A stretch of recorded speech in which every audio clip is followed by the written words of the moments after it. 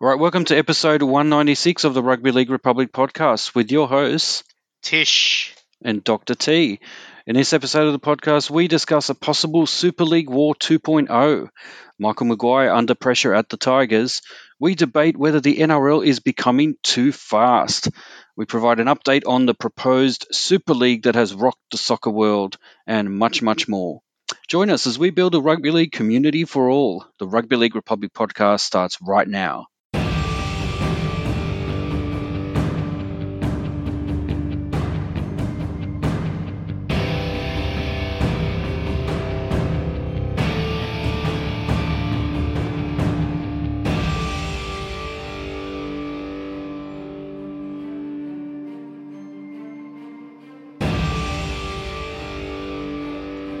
All right, welcome to episode 196 of the Rugby League Republic podcast, where we aim to bring you the everyday fan's perspective on the greatest game of all, rugby league. This is Rugby League for the people. I'm your co-host, Dr. T. Joining me is Tish. Tish, have you had a good week this week? Oh, Dr. T, a great round of rugby league, but unfortunately a disappointing round for my beloved Tigers. But some good news, they've actually just entered into MasterChef because they're masters at the wooden spoon. Oh, goodness me. I think they've got a long way to go until, well, let's not take it away from the Bulldogs. But well done to Parramatta, top of the ladder and in the Northern Territory, smashing the Broncos as well. It must have been a proud day as a Parramatta supporter. Even the Mitchell Pearce karate kick try was it's probably the best try you've ever seen in your life, right? No, well, I don't know about that. It was a pretty good one.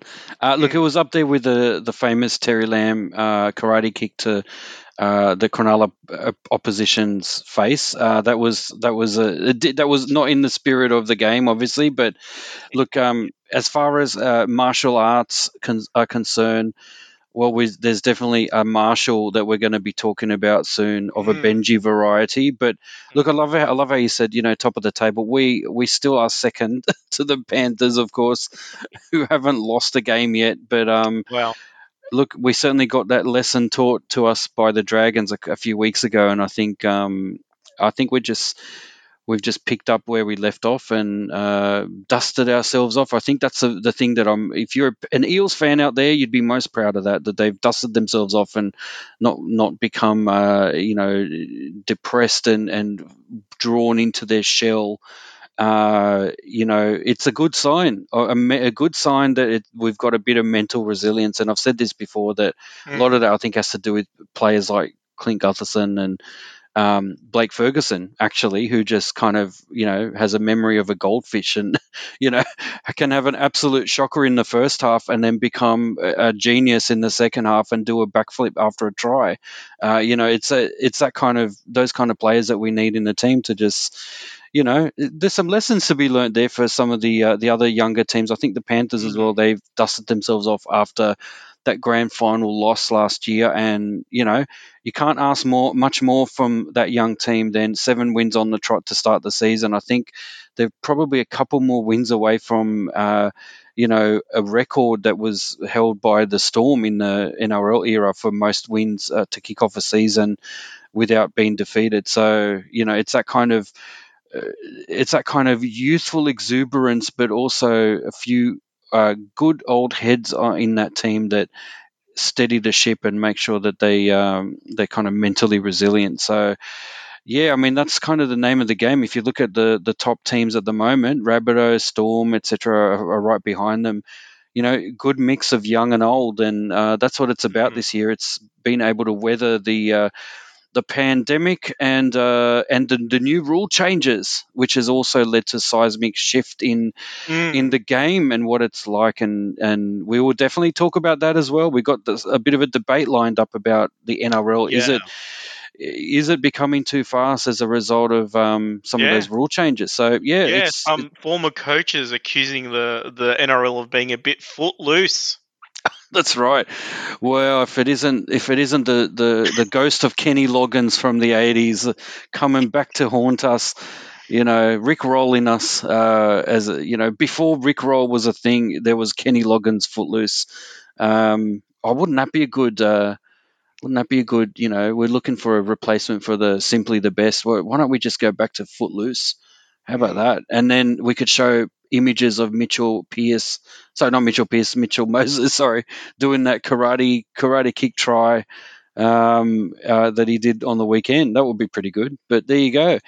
Look, without any further ado, we've got a big one lined up. We've got lots to talk about. So let's just launch into it. Here are the 6 tackles, and tackle number 1, the news update.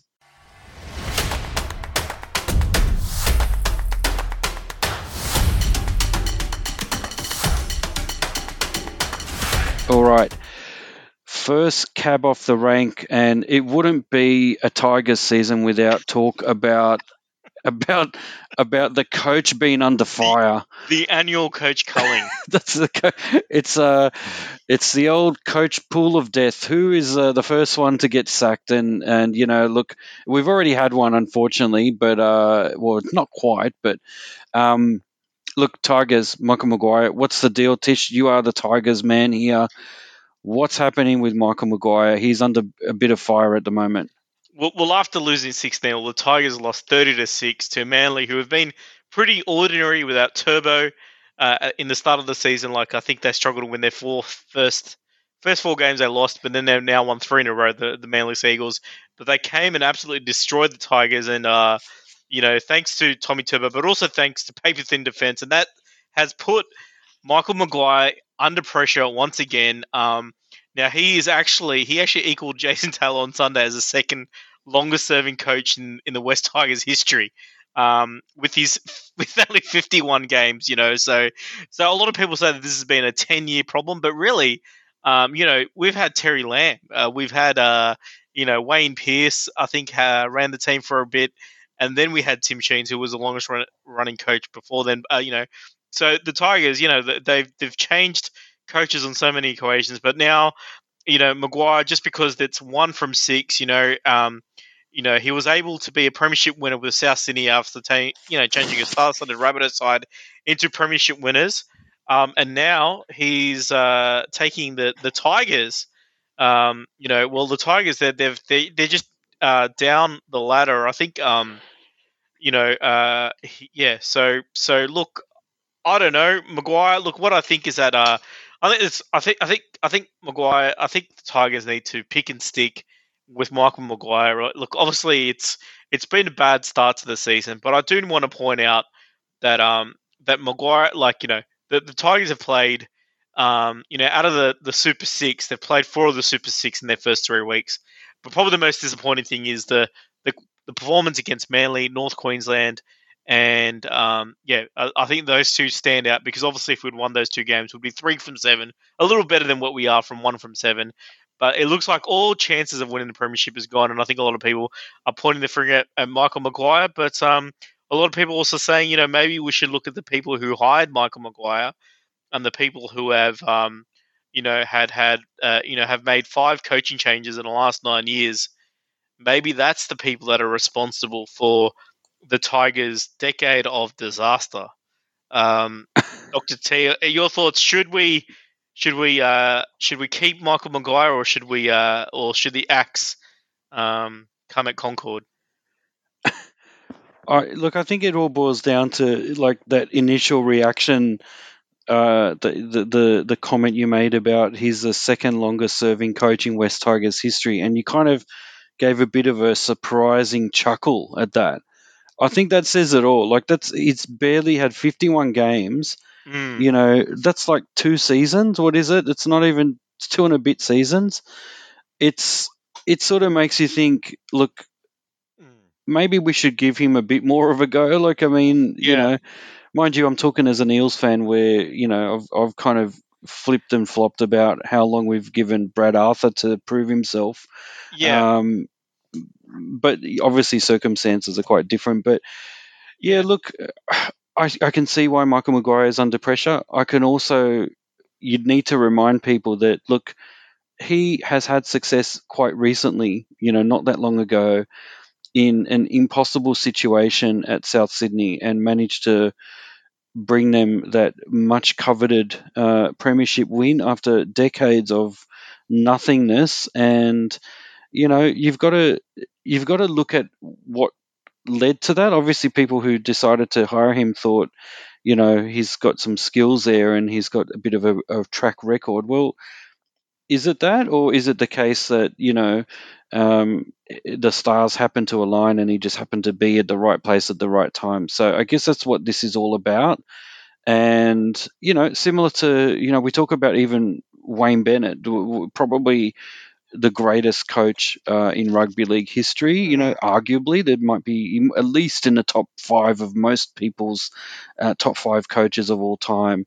And even then, he still had to prove himself once he left Brisbane that he wasn't just a one-trick pony, that it wasn't just the circumstances of having, virtually a Queensland Origin squad at your disposal in essentially a club competition. So he had to prove himself, and he did. And he's trying to do it again at South Sydney. So, and he did it, obviously with the Dragons. So this is the thing with Maguire. I think maybe we're being a bit premature about his Yeah. success or failure, and we need to maybe have a look if he's saying that there's something wrong with the roster and he's trying to do something about it. Maybe give him a go. I mean, ultimately, what we hate seeing is when coaches are judged on their performances when they're not really given much leeway in terms of Opportunity. Yeah. to come up with the roster that they need and that they want. And so to me, it's kind of hard to kind of judge people when you've not given them the tools that they need and then not Mm. given them enough time either. So I think my personal thing is I think it's too early. Having said that, obviously people are gunning for the Tigers decision makers because they have also had a track record of poor decision making in the past. So it's not like this has come out of thin air and out of the blue. There's a reason why people are also gunning for the Tigers Mm. hierarchy because they've been known to be poor decision makers in the past. I mean, it's the same, talking as an Eels fan, I can tell you I have a bit of experience and knowledge about this because it's the same story every year with the Eels decision makers. So, Yeah. yeah, look, Tish, over to you. Like, if you were in the position now, would you if you're king for a day, would you let Maguire, continue? And if so, what would you do to help him achieve the vision for the Tigers to actually be successful? Yeah. Well, look, great questions. Look, what I'll say, yeah, if I was king for today, I will keep going with Maguire, particularly since they extended his contract earlier in the year. And apparently the Tigers in the financial circles have never had more richness. Apparently they're doing really well financially, right? So that's a positive sign for the club. But look, if you take a look at the first 3 years that Barrett Arthur had, he started in 2014. Like it wasn't until about 2017, 2018 they started playing well, right? So, but the first 3 years it was kind of like the Arthur disaster, right? It was a bit of it was, and you could say the same thing actually with Ricky Stewart when he first started at Canberra, which I think was about 2014, around at the same time, right? Which is the same time that Michael Maguire was actually on top of the world as well. So, Ricky Stewart's had that same sort of thing. If you look at the Roosters, they had a couple of dismal seasons. They had to sack Brad Fittler. They had Brian Smith in there one stage. They kind of, were going through their own sort of transitions. So it does take time for these coaches to have that long term play. So I'd keep him. That's the first thing. And the second thing is that I'd have a look at, hey, what's happening in the lower grades? And what you'll notice is that, behind the Panthers, the Tigers on the knock on effect New South Wales Cup are actually coming second. And then I'll look at Jersey Flag, right? And Jersey Flag, they're actually undefeated in the Jersey Flag at the moment, right? So that shows you that there is a nursery, and it's a Sydney West, it's a Western Southwest Sydney nursery of players, right? That you've got to rely on, and really, this has kind of been the disappointing thing about the Tigers is that over the years, there have been so many players that have come from our nursery that are no longer, that are not playing for the Tigers in the top grade. You look at teams like for example, you look at Josh Adokar, for example, he was the Tigers junior. Jared Hayne was the Tigers junior out of Minto. And then you've also got, obviously like Benji and stuff. They're no longer at the club. You had Ryan Peppenhausen, James Tedesco, right? The best fullbacks in the competition came from our juniors. Matt Lodge up in Brisbane. You had Andrew Fafita. Aaron Woods. You've had Nathan Brown that plays at the Parramatta Eels. They're all Tigers juniors, but they get taken by other clubs because I think the Tigers have had this approach where they've tried to buy themselves out of out of the bottom, and but I think they have to look to the example of like the Panthers and and of like other teams that sort of focus more on getting on their junior development and getting juniors into the top level. I think that's where they have faltered, where they've sort of let go of too many of their young guns.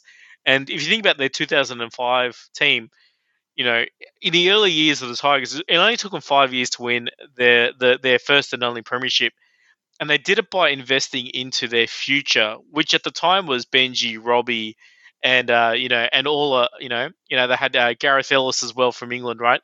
So this is what I'd do. I'd sort of say, your goal this year, Mr. Maguire, is actually to develop our younger players, our juniors. We want to have a few debuts happening, this year.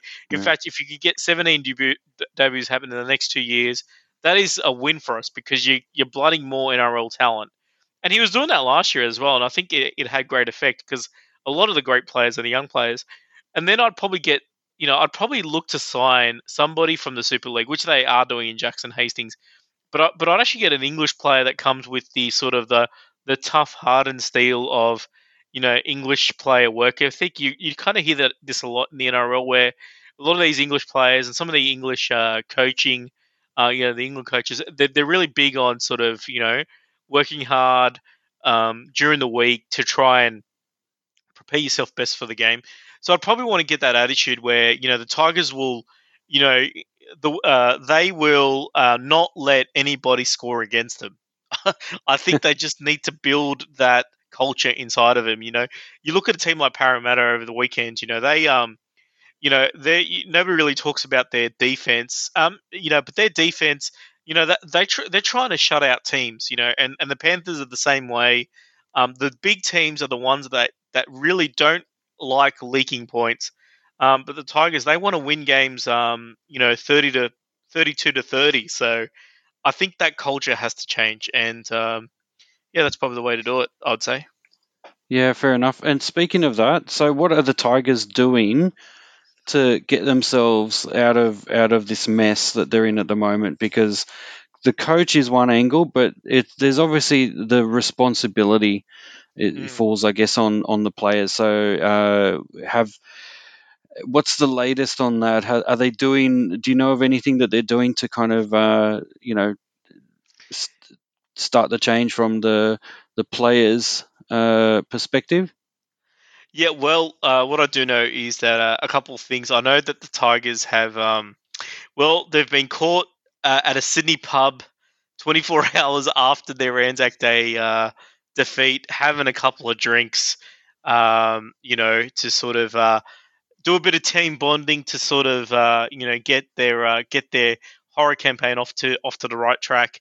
And with the bulk of the criticism that they've just only won 19 out of 51 games for the joint venture, the players have moved to show accountability by holding a soul-searching afternoon ahead of their showdown against St George Illawarra in Wollongong. And in further news, club legend Robbie Farah is actually going to move closer to the action, where he's going to come in as a trainer. I actually heard an interview with him earlier where they're saying that he's actually that he's actually got his certification cleared. He was actually picked a few weeks ago to do this by the Tigers, but the Tigers were, he had to wait his clearance and do the training course for trainers, right? And now he will don the blue shirt of the trainers. So Robbie Farah, he's a specialist when it comes to concussions. Being able to detect them as well as provide them. So, and I'm sure, I'm sure he's a hardworking guy, Robbie Farah. He bleeds West Tigers really. When you think of West Tigers, you think of Farah and Marshall. So, we kicked out Farah now. Oh, sorry, we kicked out Marshall. Now we got Farah back, and I think this is good because we need some of the legends back at the club. The very few legends that we have.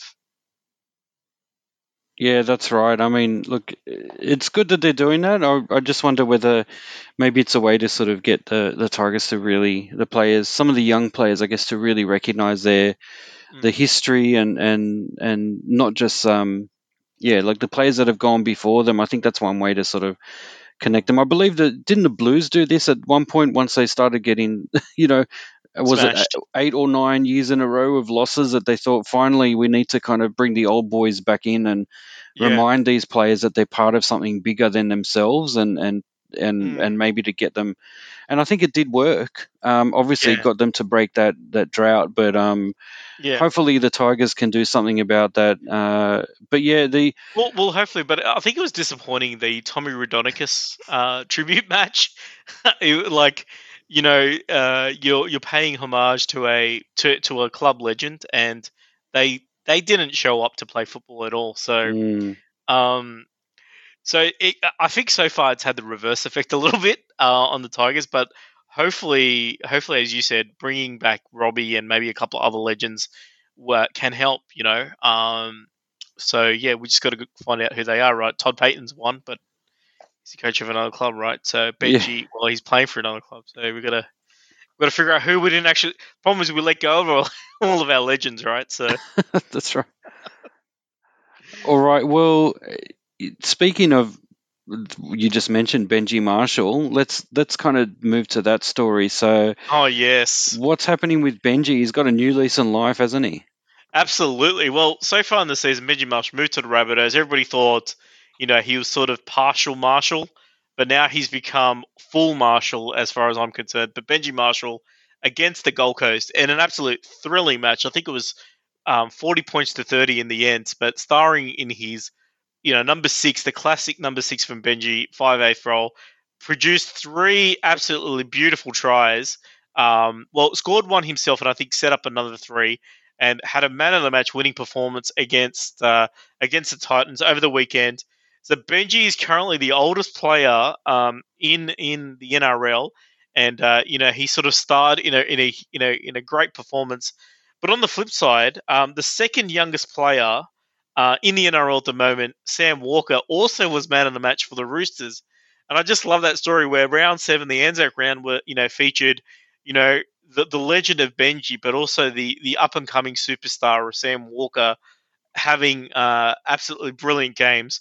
And the next time the Roosters play the Rabbitohs, I wonder if both of these players will meet, face to face. But look, Benji Marshall, absolutely killing it for the Rabbitohs, and I think, and not just the Tigers letting him go, but also like Cronulla and the Bulldogs also passed on Benji.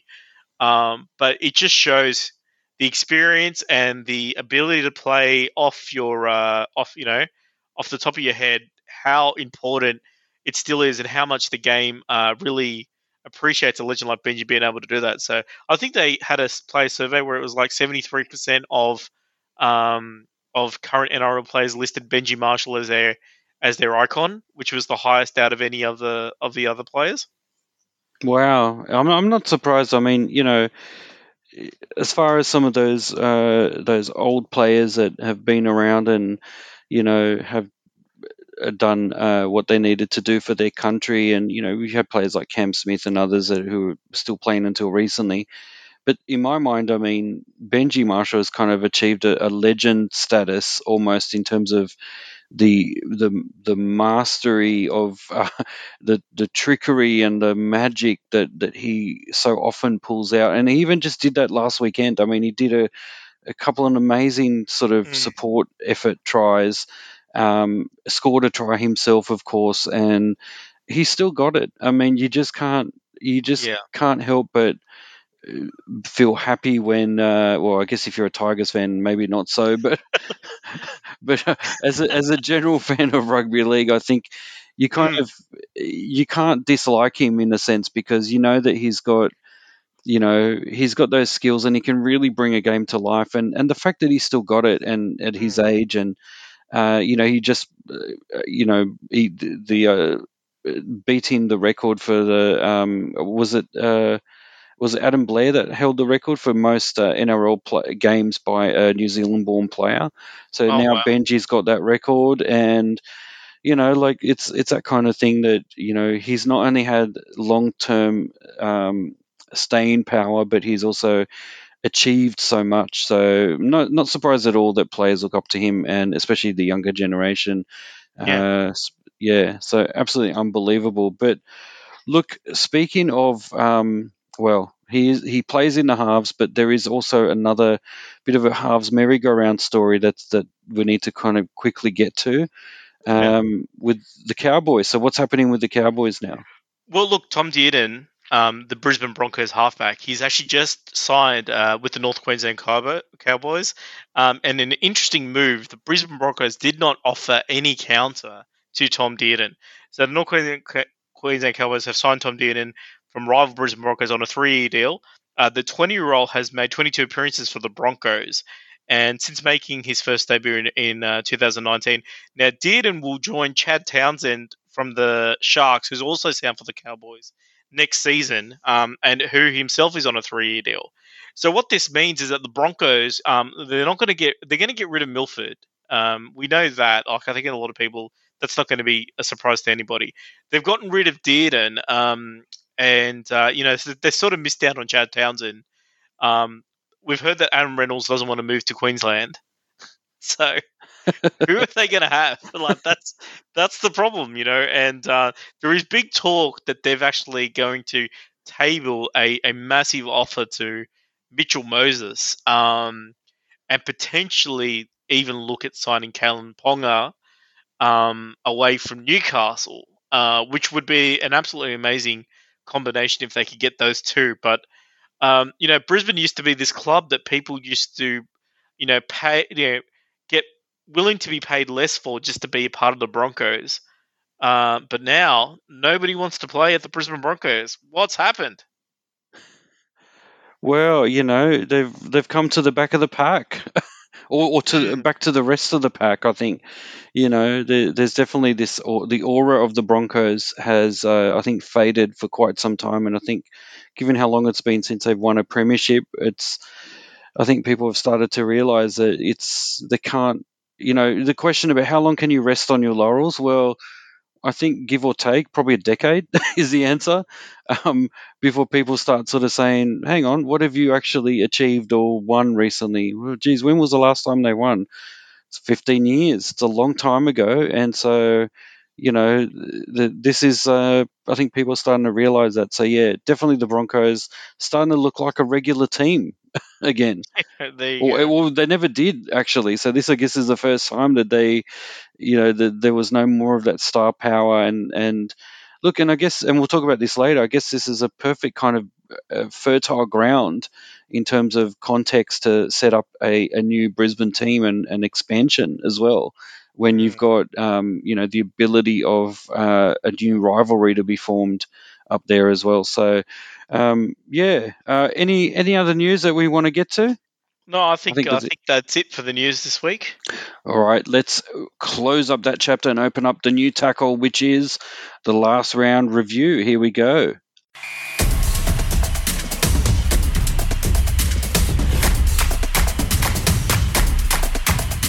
All right, so here's our quick review of round 7, the Anzac round.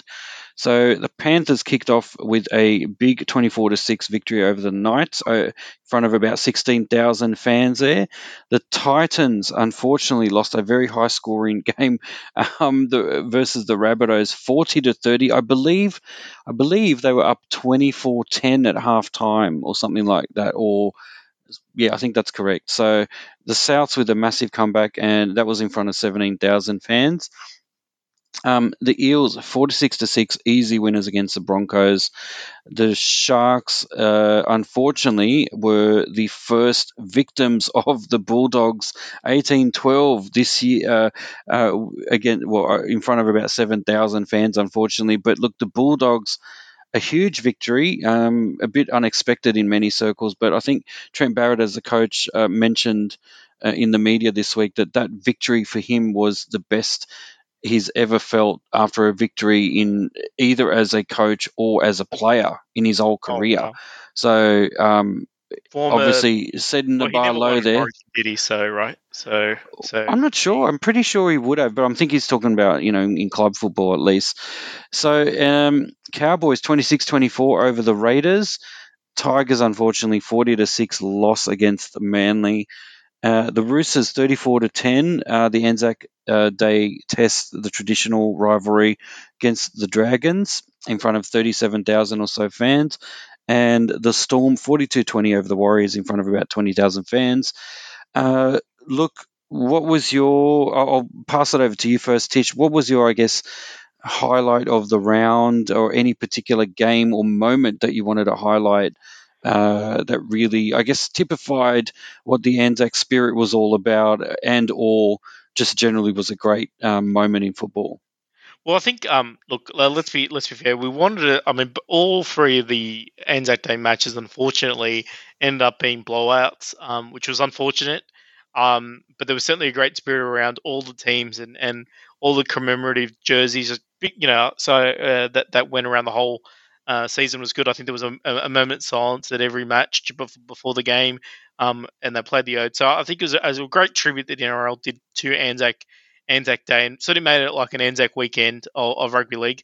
Probably the game of the moment that I have to point out is actually the Titans and Rabbitohs. I thought this was an absolute fantastic game, and this is what the new rules is all about. Just the fast pace, movement of two teams. You've got 6 tries by the Rabbitohs and 5 tries by the Titans, including an amazing try by Jamal Fogarty, where they basically on tackle 3 spread the ball from their own try line and ended up scoring a try on the other end. It was absolutely phenomenal. Mm. And then you had the performance of Benji Marshall setting up all those tries.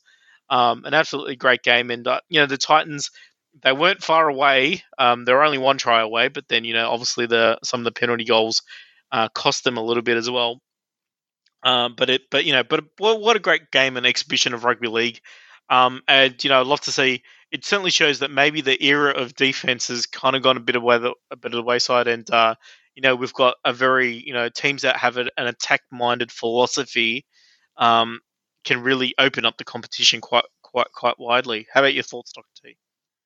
Yeah, look, I'd have to agree with you. I think the Titans and Souths game was, I guess, a bit of a highlight of the round. I think there's a couple of other ones that I wanted to point out. I think the Bulldogs' effort uh, to kind of, at the end, towards the end there against the Sharks, they did look like they were in a bit of danger of losing the plot, and so it did sort of get a bit nail biting at the end there.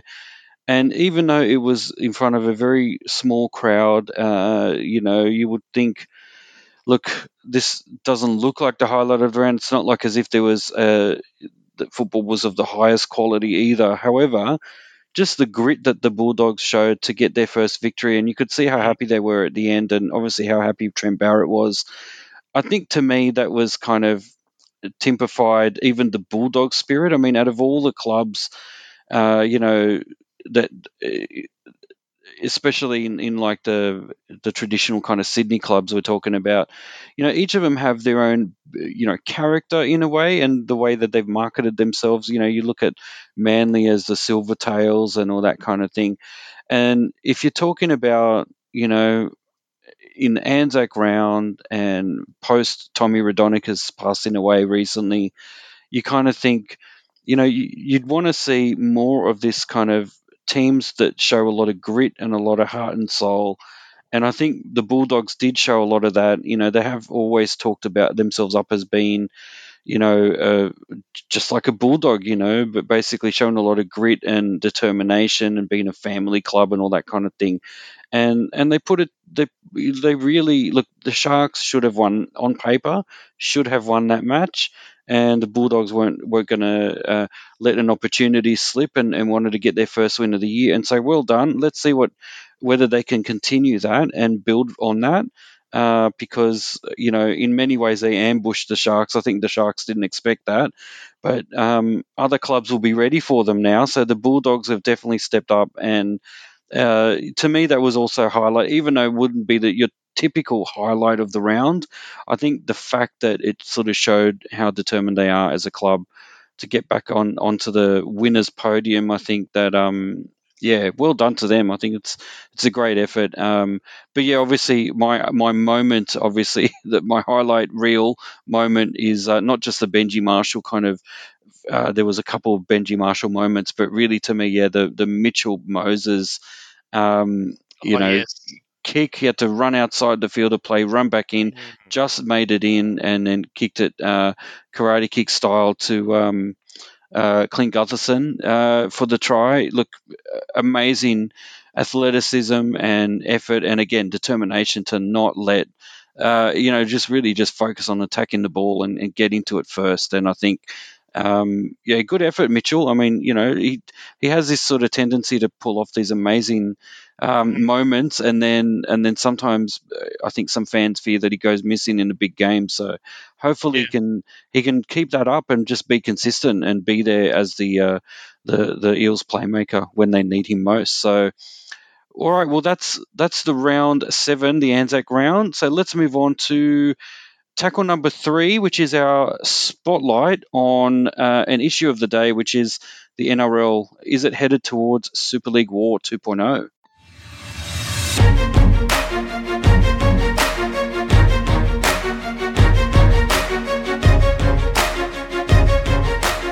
All right. So the spotlight for today is on the NRL. Some things happening within the NRL, and there's been a lot of discussion about the kind of the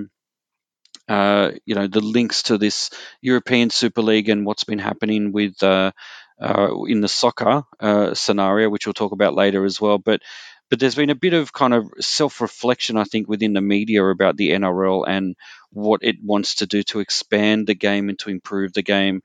There's been some talks apparently between some clubs and the NRL CEO Andrew Abdo as well around some possible, I guess, a possible scenario where a two conference setup is being suggested to leverage the fact that we already have some divisions in the game, and we need to maybe shake up the game a little bit to make it less predictable, I guess, in terms of the competition.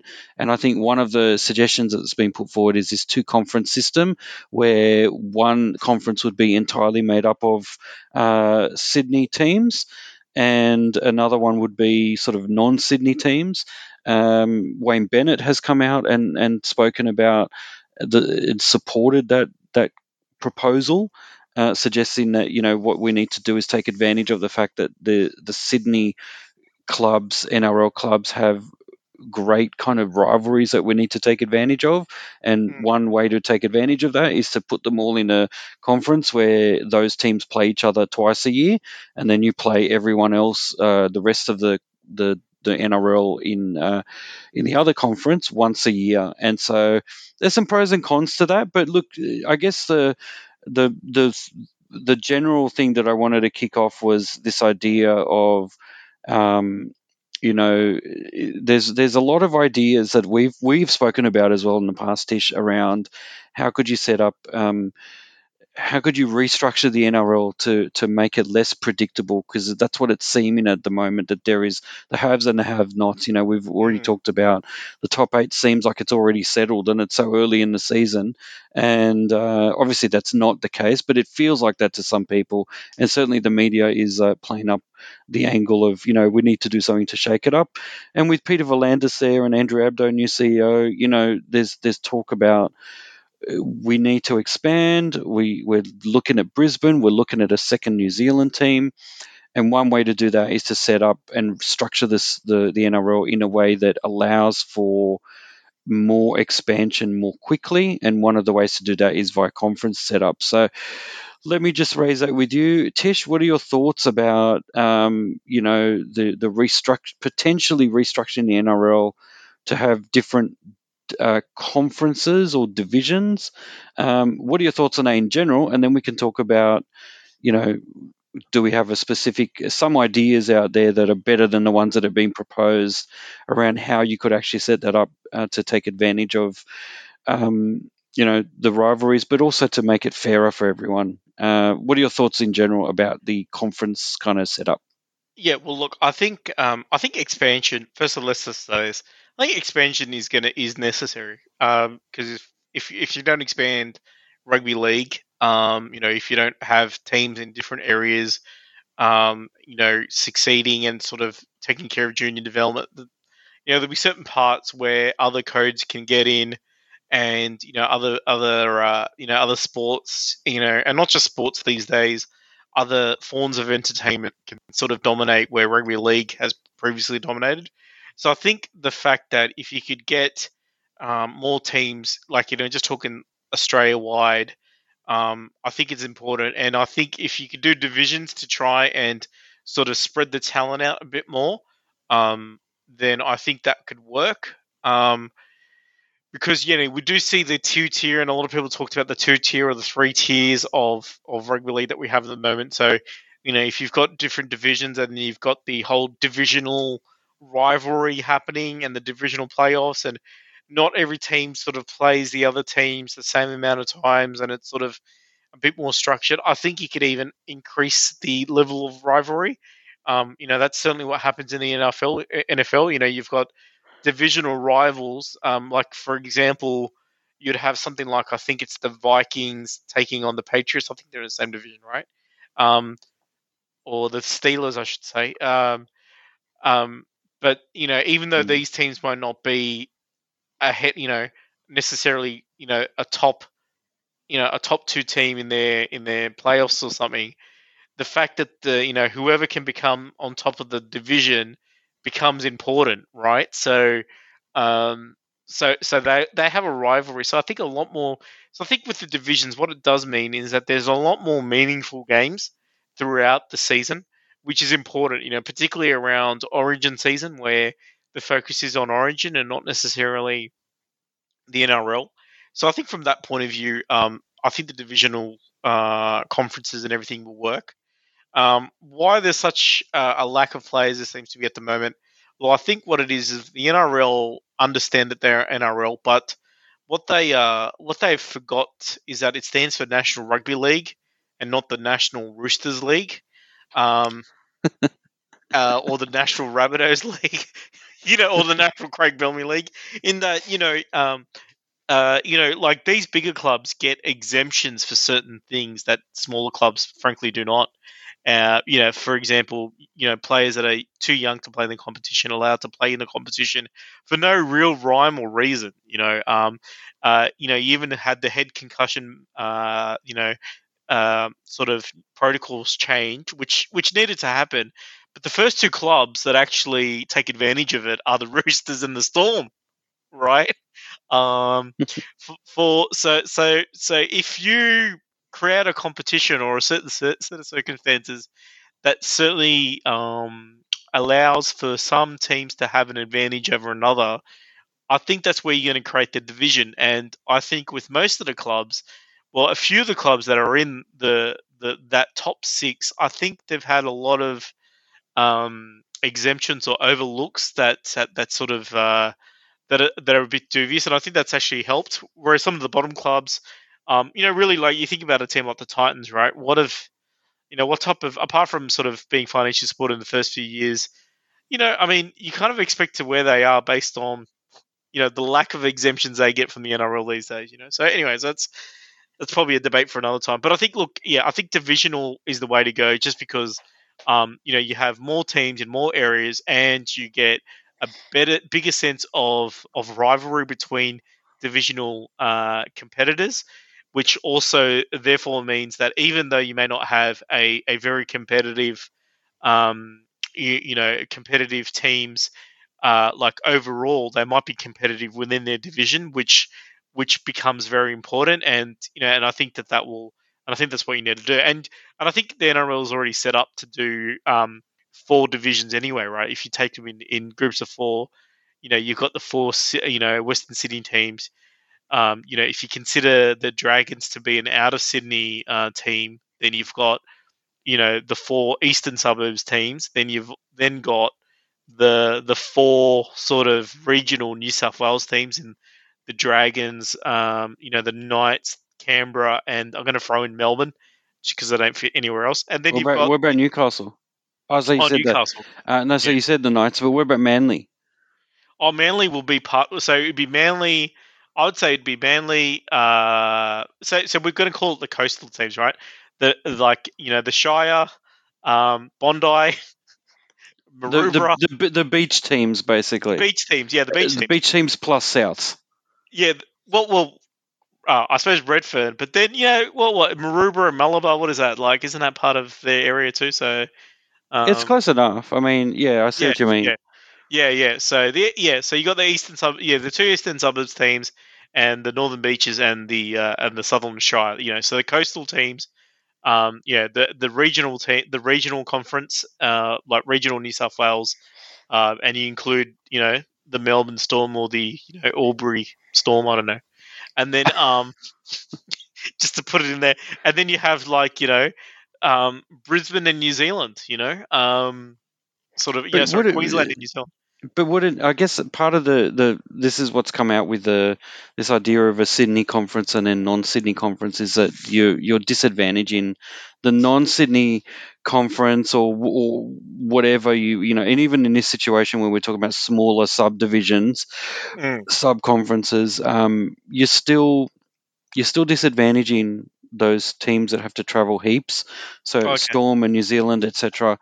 Yep. New Zealand has no choice really, but I mean, with the others, they're constantly they're going to have to travel further Yeah. than they would normally. So I think Yeah. that's part of the problem as well. How do you That deal with is that?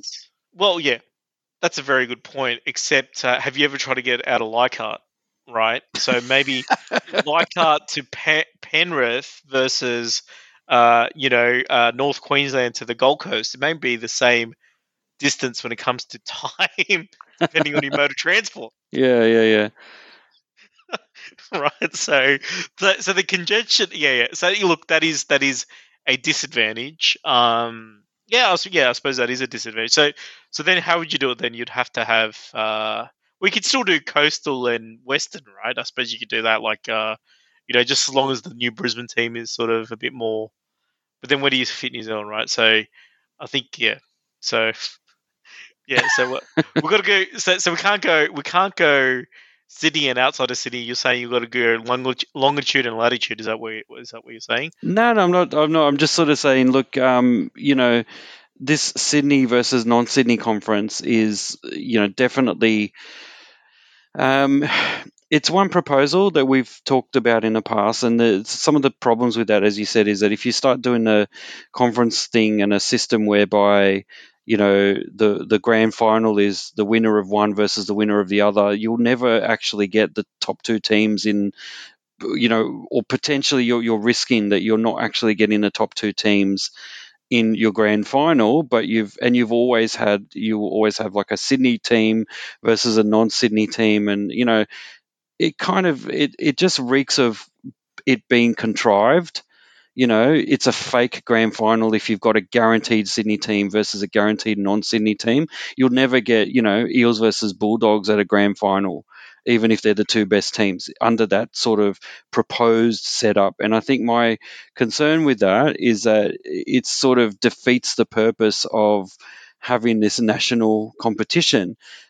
In my mind, if you have a conference setup that minimizes the amount of travel, encourages regional rivalries, which by that I mean it's setting up the system so that you're guaranteeing that you're playing certain teams more than once because it means that you've got potential for increasing rivalries, more likely home and away situation, that kind of thing. Then I like that idea. What I don't like is the fact that then that means that you only you kind of semi guarantee representation of those regions in a conference final setup.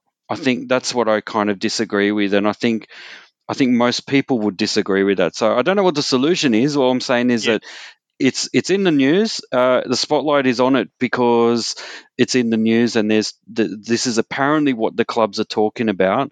And my concern is that you know, if we're not careful, we're going to have some clubs that will support a particular radical proposal, and then others that won't. And if we're not careful, this is the seeds of discontent that will lead potentially to another Super League scenario. If someone out there wants to do a bit of a cash grab and say, you know, how about I just buy up all of the Sydney teams or non-Sydney teams and create my own league?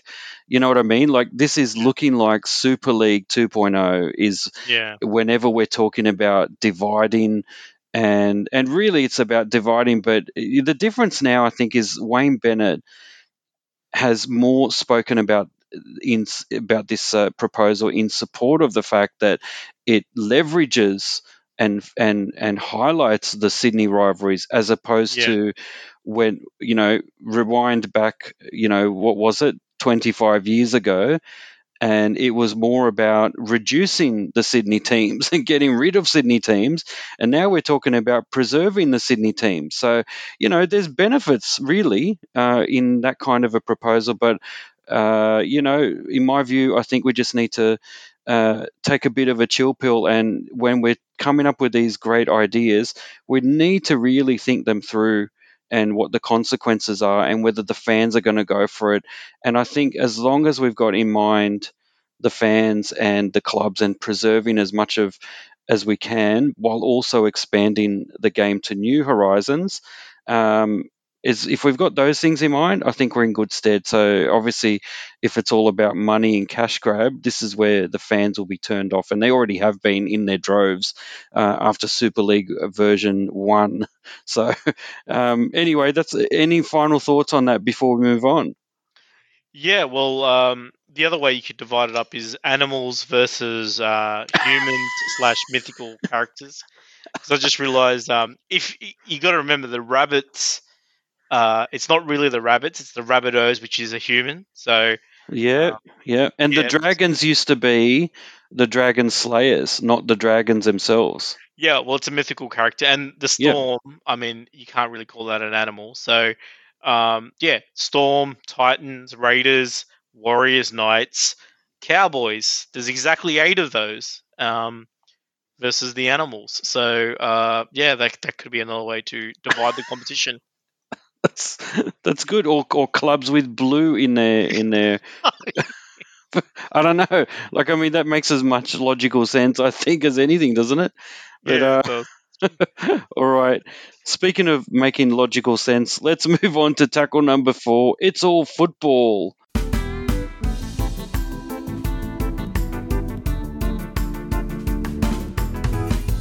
All right, so an update on this European Soccer Super League proposal.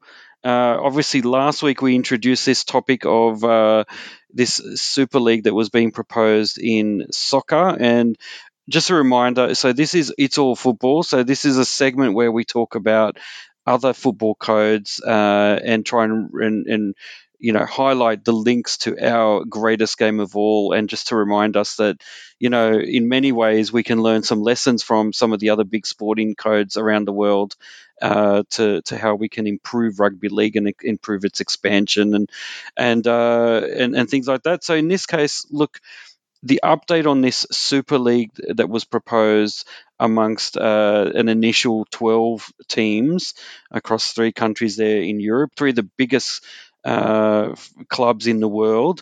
So it's 12 of the biggest clubs in the world. Well, they have, since we last spoke about it, they have certainly backtracked. And the latest we have is that, well, in the space of a week, we have had the most amazing, um, you know, fan Backwards led is fan teasing. led backlash. Absolutely, it like fans really have pushed back against this. It has gotten tweets from Prince William comments and whatever from royalty. It's got comments from James Corden in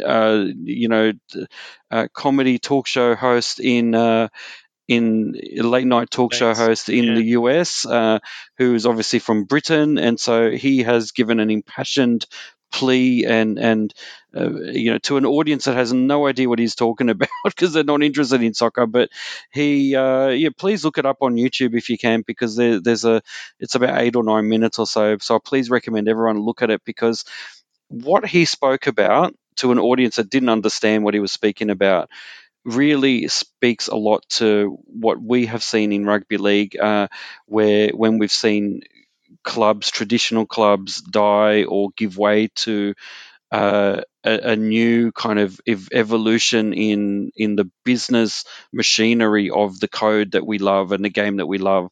And we've seen it in England, in the north of England, with some of the clubs that have struggled for survival. We've seen it in Australia. Obviously, the most famous example of that was when South Sydney was booted out of the competition based on a set of criteria that they failed to meet. And then there was a big fan backlash that led to a big legal battle, which they ultimately won, to be reinstated back into the competition. And then, a decade or so later, getting the opportunity to finally get back in the winner's circle and top the competition. And now it's fair to say that South Sydney are probably one of the top one or two biggest clubs in the entire game, whereas at that point they would have been at their lowest, and not many fans and all that kind of thing. So really, it's the fan backlash that really interested me out of all this scenario. And the latest is that that a lot of the clubs have backtracked on their support of this proposal. I think all of the six English Premier League soccer clubs pulled out within a couple of days because of the fan backlash.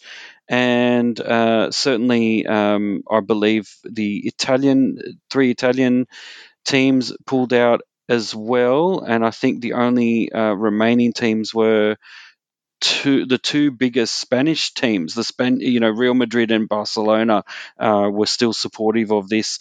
The last I heard, but I think what's also been happening is, despite the fact that some of those clubs that said they were going to be part of this pulled out, the person who is behind all this, Florentino Perez, who is I think Real Madrid's president, has said that, look, those other clubs can't actually withdraw because we signed a commitment and there were binding contracts. So Wow. does that sound familiar? Once the lawyers get involved, this is phase two of anything that's called Super League. Inevitably will have a silly idea that was never run past the fans. Yeah. Step one. Step two, annoy the fans, alienate half of your fans. Step three, get the lawyers involved. I think that's a fair blueprint. If you want to run anything called the Super League, that's what you've got to Yep. do, because it Sure. seems like it's a repeat of what we saw in rugby league in Australia in 1995. Tish, I know I've gone on a bit of a rant here, but look, do you have any other thoughts on where this is up to in the soccer scenario, and what can we expect, in terms of what we can see for the rugby league's future? Well, look. I think for all rugby league clubs out there, probably for any professional sport clubs out there, I think the first thing is, before signing up to any new Super League, make sure you have a prenup. You know, prenuptial agreement. Make sure you have pre league counselling. Where you go and see. And look, let's be honest. Real Madrid and Barcelona, right? Two teams that have hated each other for so many years, and now suddenly find themselves in the same league. I mean, can this love really last? I think not. What has Married at First Sight taught us? As a society, this documentary, this human experiment. It's shown that rash decisions and going in there, it just means like it's disaster. And look, if there's a disaster, and you actually mentioned Prince Philip, or not Prince Philip, sorry, William. Prince William, and I have found on the Suffolk Gazette that the Daily Mail has reported that actually the real mastermind behind the Super League was actually Meghan Markle. What? Yes, so the Duchess of Sussex, or the former Duchess of Sussex, is the brains behind the formation of the European Super League, right? The paper suggests that Meghan had this idea of an elite football competition to be screened on Netflix under her broadcasting rights of her company Archewell. Obviously, it's a cunning plan to raise funds for their son. And apparently, Californian business insider Lauren Fisher has actually said, "Look, everything that is wrong in the world is usually Megan's fault. So it's really no surprise she's the architect Oh of my this football God. downfall." Wow. So Wow. I this is didn't unbelievable. expect this news item to turn into a Meghan Markle thing. Very, very interesting. Yeah, but look, they're a bigger problem to solve in the world. But I think, yeah, as you said, please consult your fans before you make decisions against them. Uh, um, you know, uh, fans are really good at.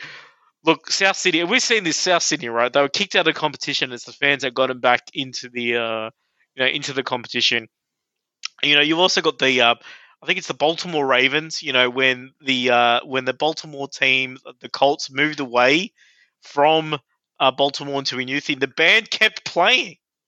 Right, and they started going to other games, and there's a great ESPN documentary on that, right? So it really Yeah. shows the power of the fans, right? And we kind Yeah. of known this for a long time. If there's no fans, there is no game, and unless you sort of see that, then you got to put it all into perspective, and so when a player like Luke Brooks comes out and says, "Hey, we didn't show up, bro, we all showed up, but how come you guys didn't?" But anyway, that's another story. But yeah. But look, yeah, look, I think you're right. So European Super League is dead, and hopefully any talks of an elite competition in rugby league hopefully will die as soon as it gets started as well. Yeah, and look, rest assured that if they do revive it, we'll be first on the scene to report it and let you know and talk about it. But yeah, definitely we'll be watching that with interest because it's definitely going to be blown back to us in rugby league in terms of expansion and our ability to kind of leverage the big dollars that are out there being thrown around in soccer. So, all right, well. Let's talk our fifth tackle, which is our debate of the day. Is the NRL becoming too fast? Here we go.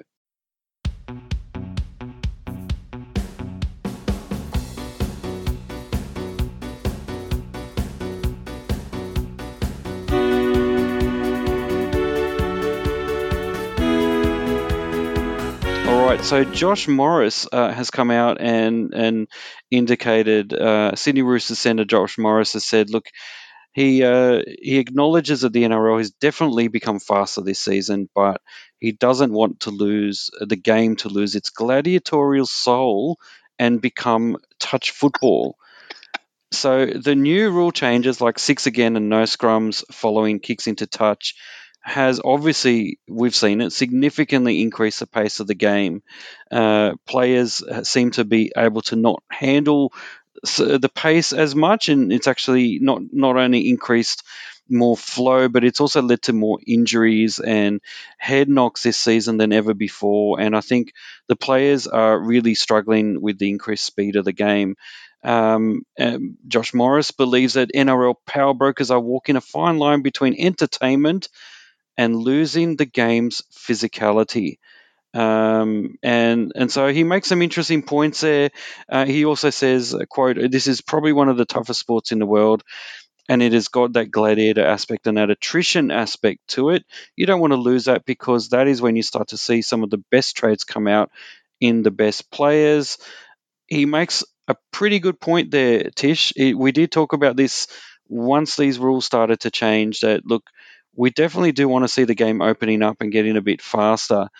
But there comes a point, a tipping point, I guess, where it becomes so fast that it just becomes, as he said, as Josh said, touch football. It's not about the physicality. It's not about the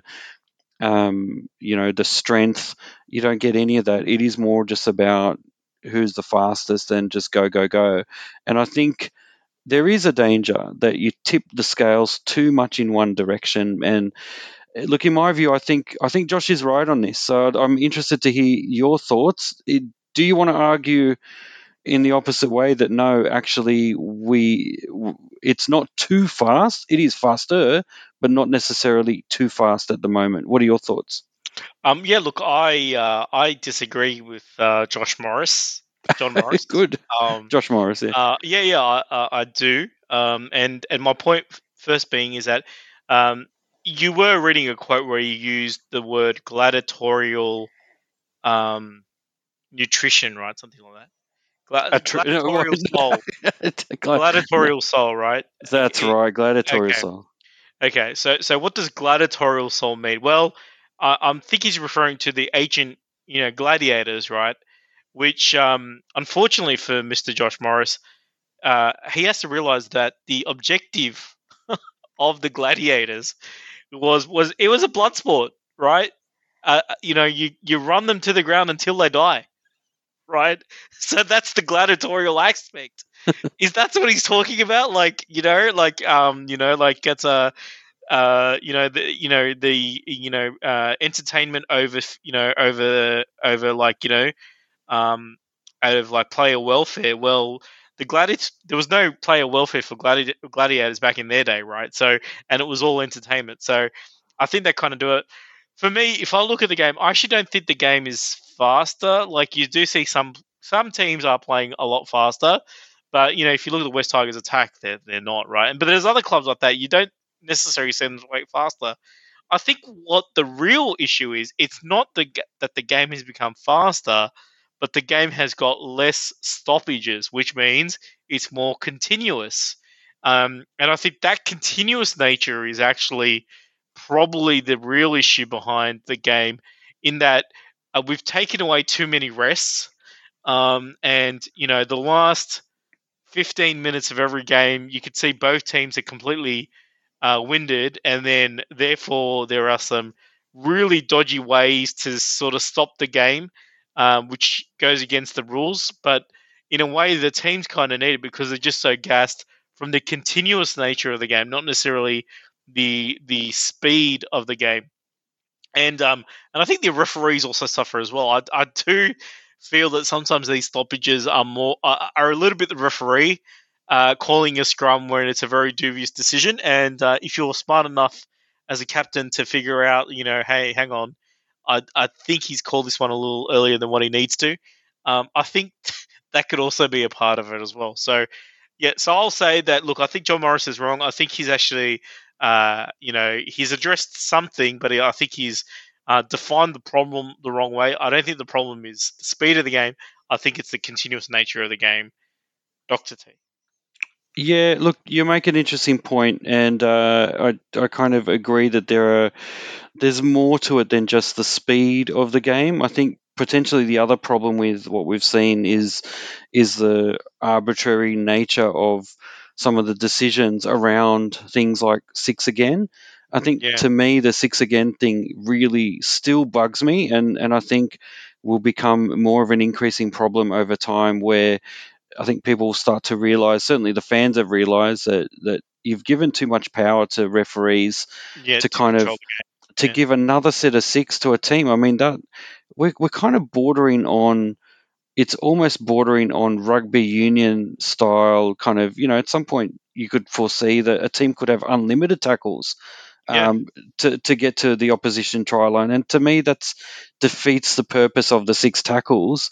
It's about, you've got a limited amount of opportunity, and it's up to you to kind of do your best with it, and then you've got to give it away and let the other team go at it. So I don't know what the stats are, whether this gets backs me up on this, but I wonder if part of the problem is not so much the like the speed would be part of it, but I wonder if part of the problem is that there's a lot of there's not that kind of sense of, you know you've got six tackles, and then you've got to hand over and get defending yeah, again, and potentially, this is where touch football. It's about, too much. You can sort of get away with several sets of 6 without actually having to even tackle anyone. And what does that do to you in terms of muscle memory and ability to sort of handle that first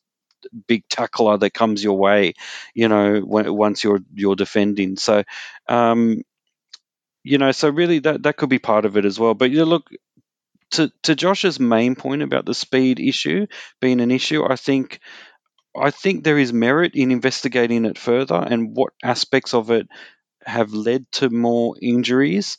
What is there a connection between the speed of the game and the increased number of kind of concussions and all that kind of thing?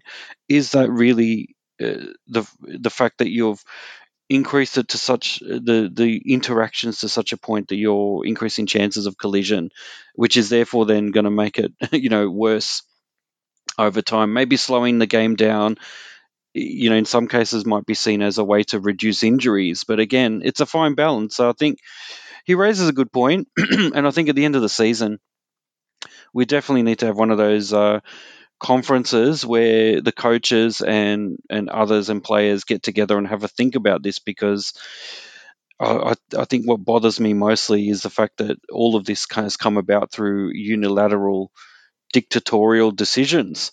Yeah, and I I think think that's the key thing. So yeah. Somebody pointed to me this out the other day. Is like when the referee actually blows 6 again, it's actually not 6 again, but it's start again. As in, like, if you get, if the 6 again gets called at the start of the set, right? You don't get 6 plus 6. You actually get 6 plus 1, right? So it's start again, not 6 again. I'm like, okay, I see your point. So I don't. I know. I don't understand that. Sorry. no, yeah. So Yeah. so like 6 again means that you get another 6 after you've got your first 6, right? You get another 6, right? Like that's what a 6 again should mean, right? So you get Oh no, tackles, and no, then you not get another really. tackles now, right? Whereas what they actually do is they don't 6 again, they start again. Where as in, all right, like we've got to tackle 3. All right, sorry, start again, and then you start Yeah, but there. that is the same. Like essentially that's the same. Like think about this. You've got the ball. Luke Brooks passes it to an opposition player accidentally, who knocks it back to your Tigers team, who regathers it. Isn't that 6 again? You get 6 more tackles. Like the possession, the opposition touched the ball, gives it back to you accidentally. It's your Well, set of 6 starts again. So well, yeah, actually, that's actually called restart. So it's start again. no, Because it's 6 again. restart. Like is that the case? I mean, is that Yeah, when Mitchell because what Pearce happens puts at a a big bomb up? yeah, because there's another thing there as well, right? Because sometimes when it's a restart, I think the restart actually means you start at 0, right? You know Oh how no, that don't get tackles? started with that. Oh my god. You've just talked about another pet peeve is, can we get rid of 0 tackles? Please. It's just so confusing. Can you imagine you're a kid growing up and you're a parent trying to explain to a kid, Mm, rugby league is about you get 6 tackles, son, except in this situation where you get 7, and in this other situation where you also get 7. yep. Right. Okay. Yeah, So exactly. confusing. And I think what people got to realize, like, let's go back to, like, if you think about football, like the world game, part of the reason of the appeal is that it's so simple to understand. And rugby league, I want to say 20 years ago was actually super easy to understand. The only thing that was the anomaly is what would happen when the ball gets kicked, because there's so many different scenarios. If it goes out and the ball doesn't bounce, then it gets played here. But if it gets out and the ball does bounce before it goes to the line, it goes there. If it goes out there, it's this. It goes out here. So kicking was like the only one that where they made it complicated. But I feel like they've kind of made everything complicated. um, That's right. and now you got this situation actually where you're watching the game and the referee blows a penalty and nobody knows why. Like You know what that, that's sounding like, Tish? I'm afraid to say it. We're turning into rugby union. yes, I feel that all the time, Doctor T. Oh, So God. let's not go there. And look, let's end this tackle before we get too caught up in Too crazy. what could be too crazy. Let's look. We're in the final stretch, so round 8 tips coming up. Tackle number 6. Here we go.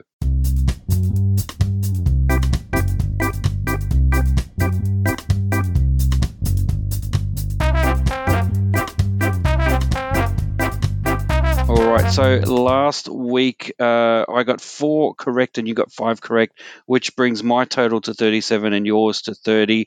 Tish, 8 new games, round 8. Here we go. Quick tips. Raiders versus Rabbitohs. I'm tipping the Rabbitohs. Yeah, I'm tipping the Rabbitohs too. All right, Storm versus Sharks. Look, I think this is an easy one. Storm quite easily. I think the Storm as well. Josh Hannay, this could be his 3rd loss straight, so that's big problems there. Broncos versus Titans. Look, Broncos have shown more promise this year, I think, than they did last year, but Titans for me. Yeah, I think Titans as well. I think they're a team that can actually play finals this year. Panthers versus Sea Eagles. Panthers for mine. Ooh, let me go an upset here. Turbo's planning for the Sea Eagles, so I think Manly can actually pull off an upset. I think you might be right. I think this will be the game of the round, actually. Bulldogs and Eels. Sorry to say Bulldogs. I know you got your first win, but the Eels are going to win this one quite easily. Yeah, I think the Eels are specials for this one. Knights v Roosters. Look, likewise, I think the Roosters, will easily win this one. Yeah, the dual colours versus tricolours, and I'm going to tip the Roosters. Cowboys or Warriors at home to the Cowboys. I think the Warriors will win this one. Look, I'm going to tip the Cowboys because I think that's 3 in a row now. Wow, well done. And finally, Dragons versus your Tigers. I'm tipping the Dragons. Crouching Tiger, Hidden Dragon. I'm going to tip the Tigers. I say that every time they play their games. It's a good one. I mean, why can't we set this one up as a well, what could we call it? The Chinese Cup. The Chinese sponsored by Chinese cinema. That's it. Yeah. Tigers versus Dragons, but all right. And the Western, the Cowboys versus the Warriors, right? Like that could sort of be a theme. Well, yeah, exactly. There's so many ways we can go with that. Look, but the traditional rivals, Canterbury and the Eels, it's kind of hidden in round 8, right? Not really a major game, which is really unfortunate because that is one of the biggest rivalries in the NRL. So yeah. Yeah, and it's unfortunate that, at this point in time, they're kind of a bit mismatched in terms of their status on the table. But, yeah, you're right. I mean, we've talked about this before about why would we hide some of these these great rivalry games, early in the season. Makes no sense. So yeah, and the South Queensland Derby is there as well. You've also got the Storm and Sharks, where the Sharks won their first and only grand final against the Storm. So yeah, a few different rivalries in just round 8. Who knows? We might be seeing some upsets as well. I mean, this is part of the reason why you want rivalries is that there's more feeling involved. There's more meaning to these games. So look, let's see how we go. I'm tipping, as we said earlier, I think that the Panthers and the Sea Eagles one is probably going to be match of the round. And certainly as an Eels fan, I would hope that Manly, it's in my interest to see Manly win this one so that if the Eels win, then we go top of the table or close enough to it. So, look, it remains to be seen. But look, that's the tip for round 8, and that is our podcast for today. We have spoken about lots and lots of things, and thank you very much, everyone, for listening. As usual, you can catch us on our various social media sort of platforms, Facebook, Twitter, etc. Check us out on our website, ourrepublic.com, if you want to go straight to our podcast episodes and stream those episodes. Tish, over to you to wrap this one up. Well, thank you, Dr. T. I'd like to thank everybody for listening, but that's all for this episode of the Rugby League Republic. We're your hosts, Tish and Dr. T. Join us next time on the Rugby League Republic. Bye for now.